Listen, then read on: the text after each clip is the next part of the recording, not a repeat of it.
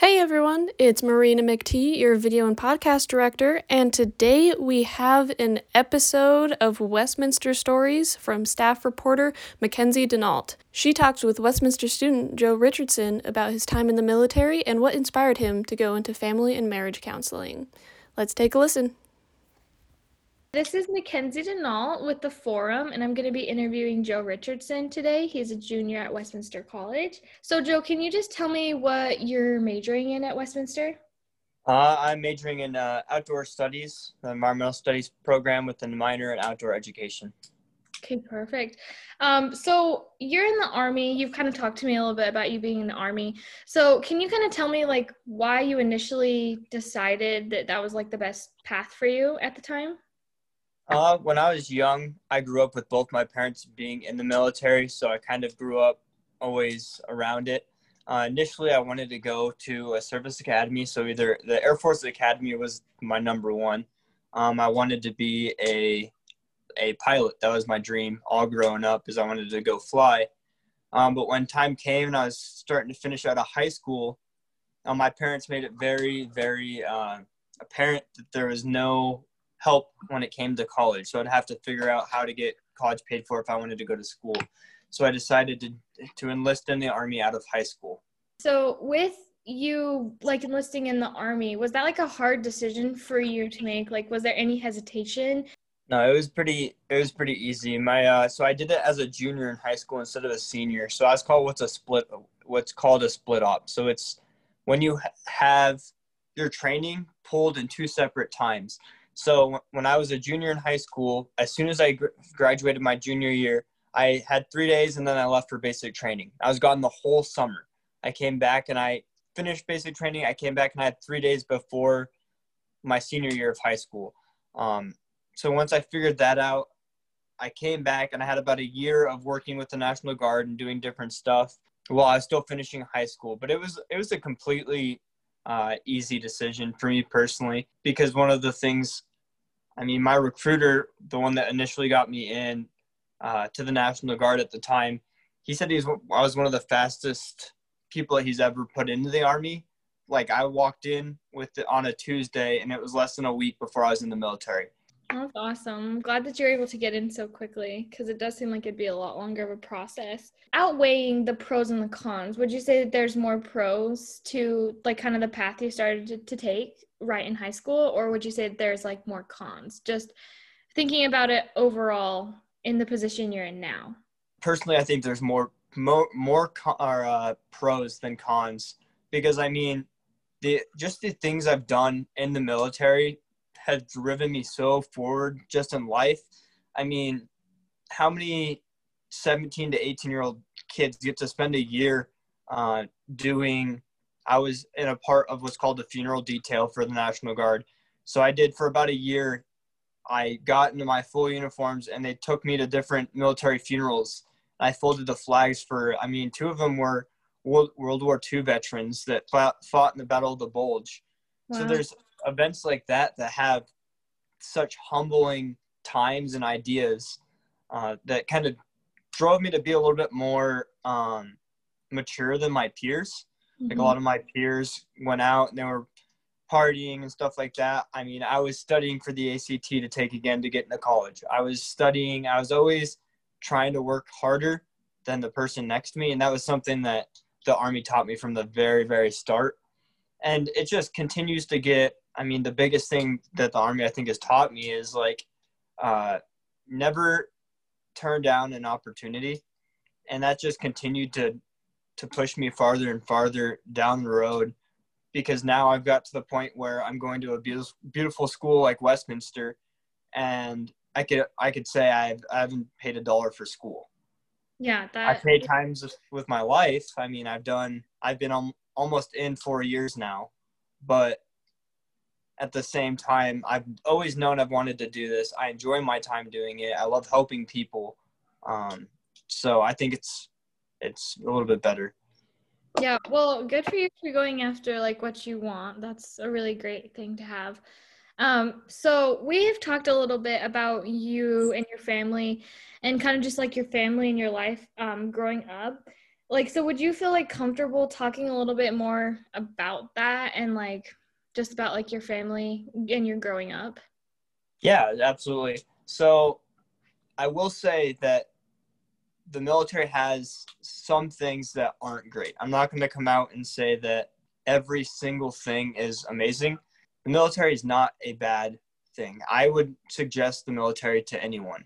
But there are things that unfortunately aren't the best when it comes to the military sometimes. And some of those things that have directly affected me is, and people I've cared about, friends and different stuff like that, is the marriage rates in the military are they fluctuate like crazy. Because you think about it, there's not many professions today that ask a family to grow, to start all of their lives together, and then have the father figure or the mother figure, or both in some cases, pulled away from sometimes for a year, sometimes for a year and a half. And when I was younger, my dad did 2 years. So he was gone for a total of 5 years of my life on deployments, which, I mean, was pretty tough because my parents split up when I was 3. So I was living with my mom at the time, and he was gone for about 5 years with little communication. So that was pretty tough. But then I switched over once he got out of the military. And I think a big thing that people think of when they think about the military is how, like, men should act in the military, and how, like, it has to be a certain way. And my dad was, like, to the T of that. Like, didn't like showing affection in public, like, didn't all these stereotypes that people believe. My dad was the perfect one.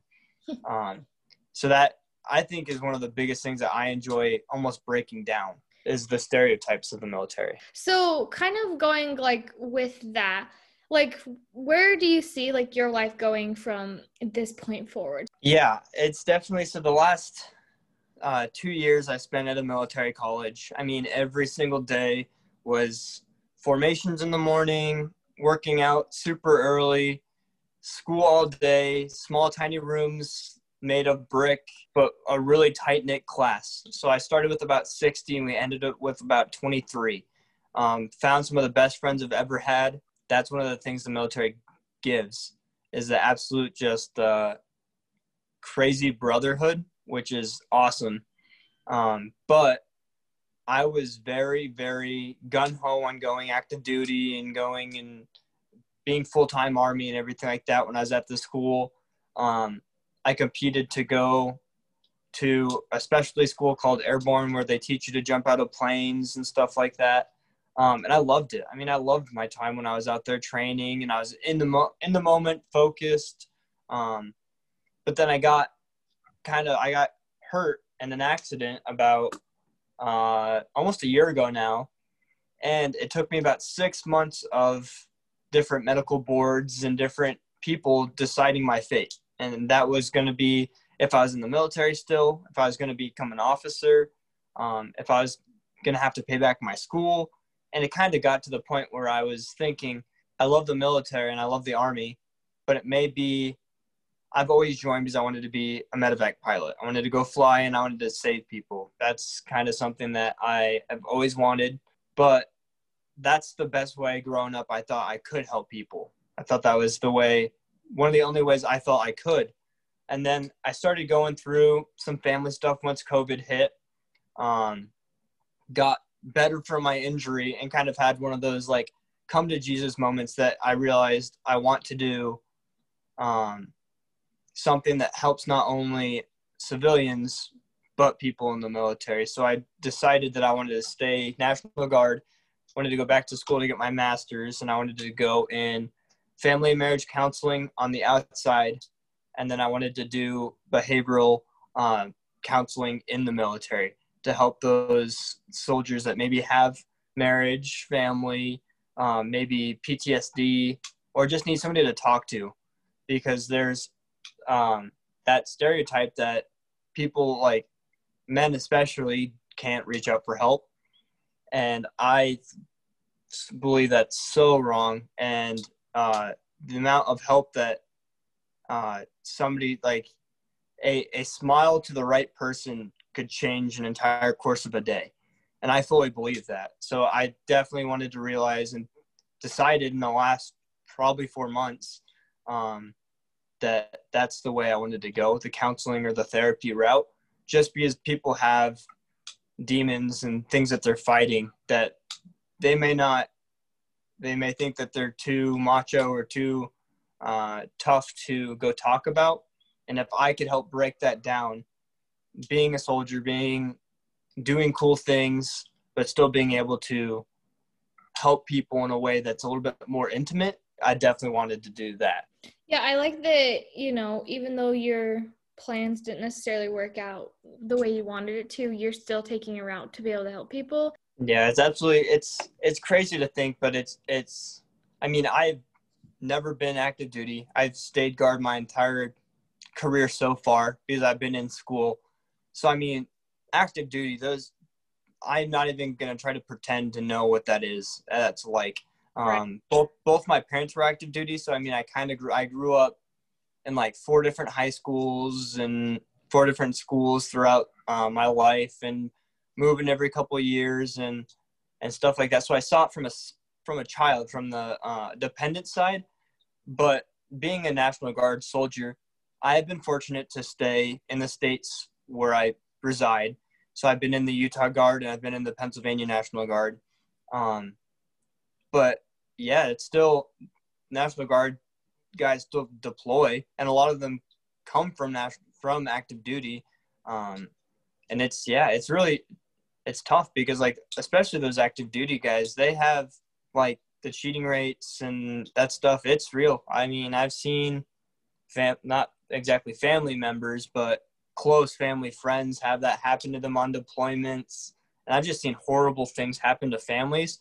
So I think that's one of the big things that, between my own family issues and those, I'd say one of the biggest things, the motivators, was going through a divorce in the last 7 months due to COVID. I have a 14-year-old sister, and just seeing how that affected her at such a hard age Right. for her, and how maybe one person talking to her, one person setting her straight, telling her it's okay when maybe her parents can't, could make a big difference. The children feel it just as much as the adults, and sometimes they don't realize that. Yeah, I totally agree with that. So it's really great that you're thinking about all aspects of, the military family. You're thinking of the person who could be active duty or maybe not even active duty. And then you're thinking of like the family members, and then you're even going as far as thinking of like the kids, which is really great. Kind of said earlier, it's a very intimate job. Like you have to be able to open up to people, and you have to be able to give them good feedback, and you have to be able to empathize with people. And that's a big thing that people stereotypically don't think of the military as.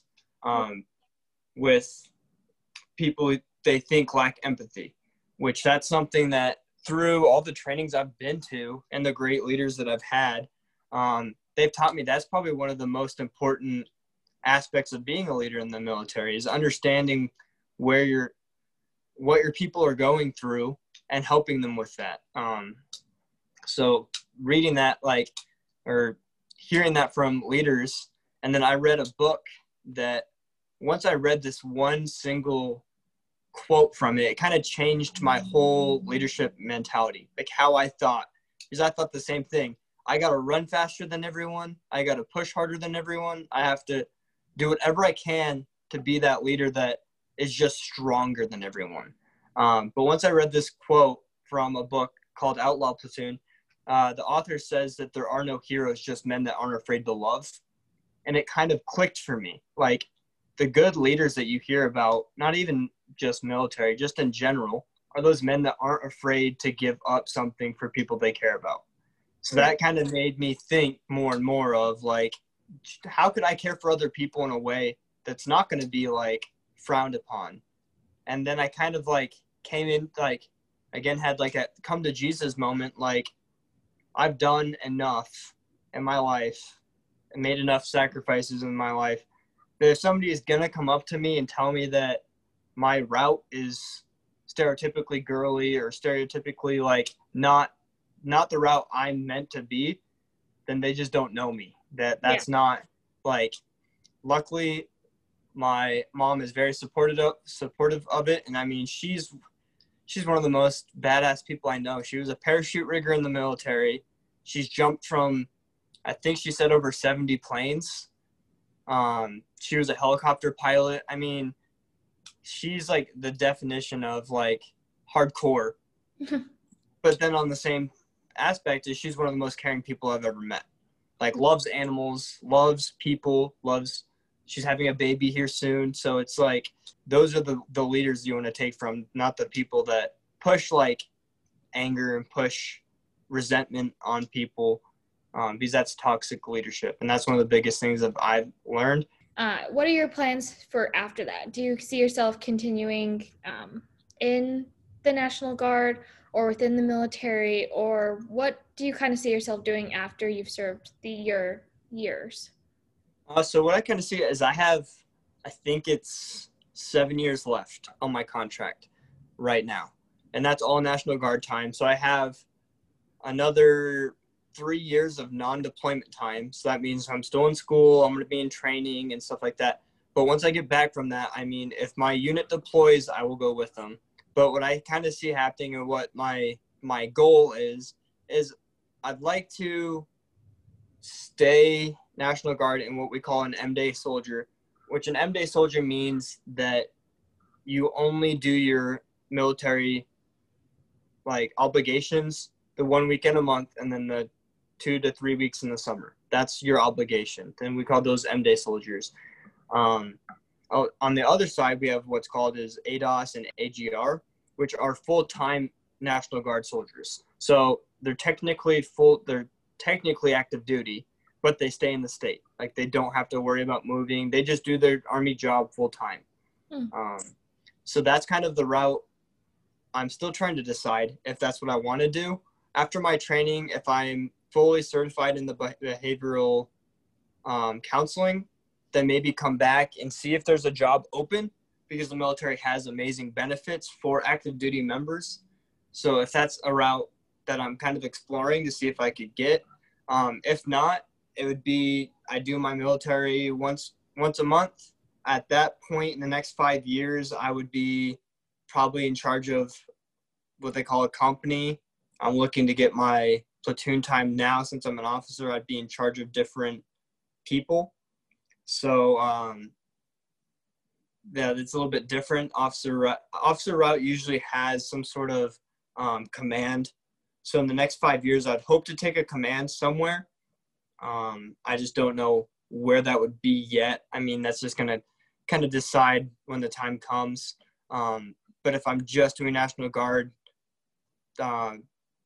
once a month, I'm going to hopefully finish my school, get my master's, and then start working for a marriage and family counselor somewhere in the state, either up or down south around Salt Lake City, or I don't know. Just kind of depends on where the jobs are for those. Yeah. Well, that seems really great. Do you have anything else that like you would want anybody listening to this podcast to know specifically about like military, or anything just about you that you haven't already expressed? I would definitely say, if military is something that you wanted, and like, it's a great way to get school paid for. Like, if you've ever thought about it, I will say it's not as hard as people make it out to be.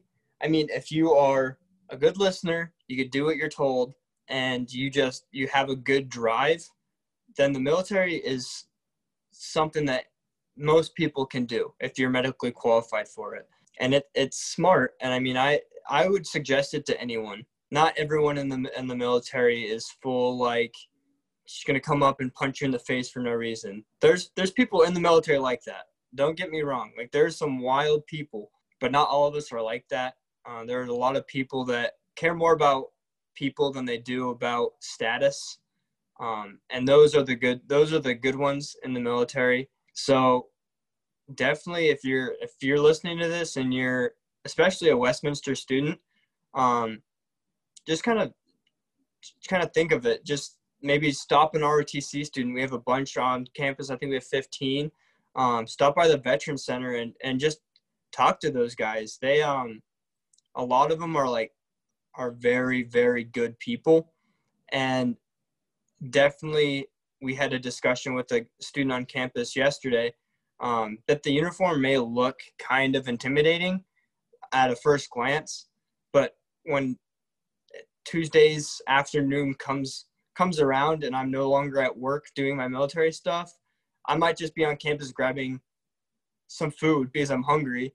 I'm still a student. I'm still a person. So people could always come up and ask questions or just talk, because I'd never turn anyone away because they're not military or anything like that. A lot of the people, especially me, I serve for people, don't serve for myself. That's for sure. Right. So that's a big thing I'd say, is just don't be intimidated of the military. A lot of the people are some of the most selfless people you'll ever meet. And those people are the people you want in your life, because they'll do anything for you. This was Mekenzie and Joe Richardson. And Joe just gave us a little glimpse into the military and what it's like to live a life after the military. So we'll see you next time.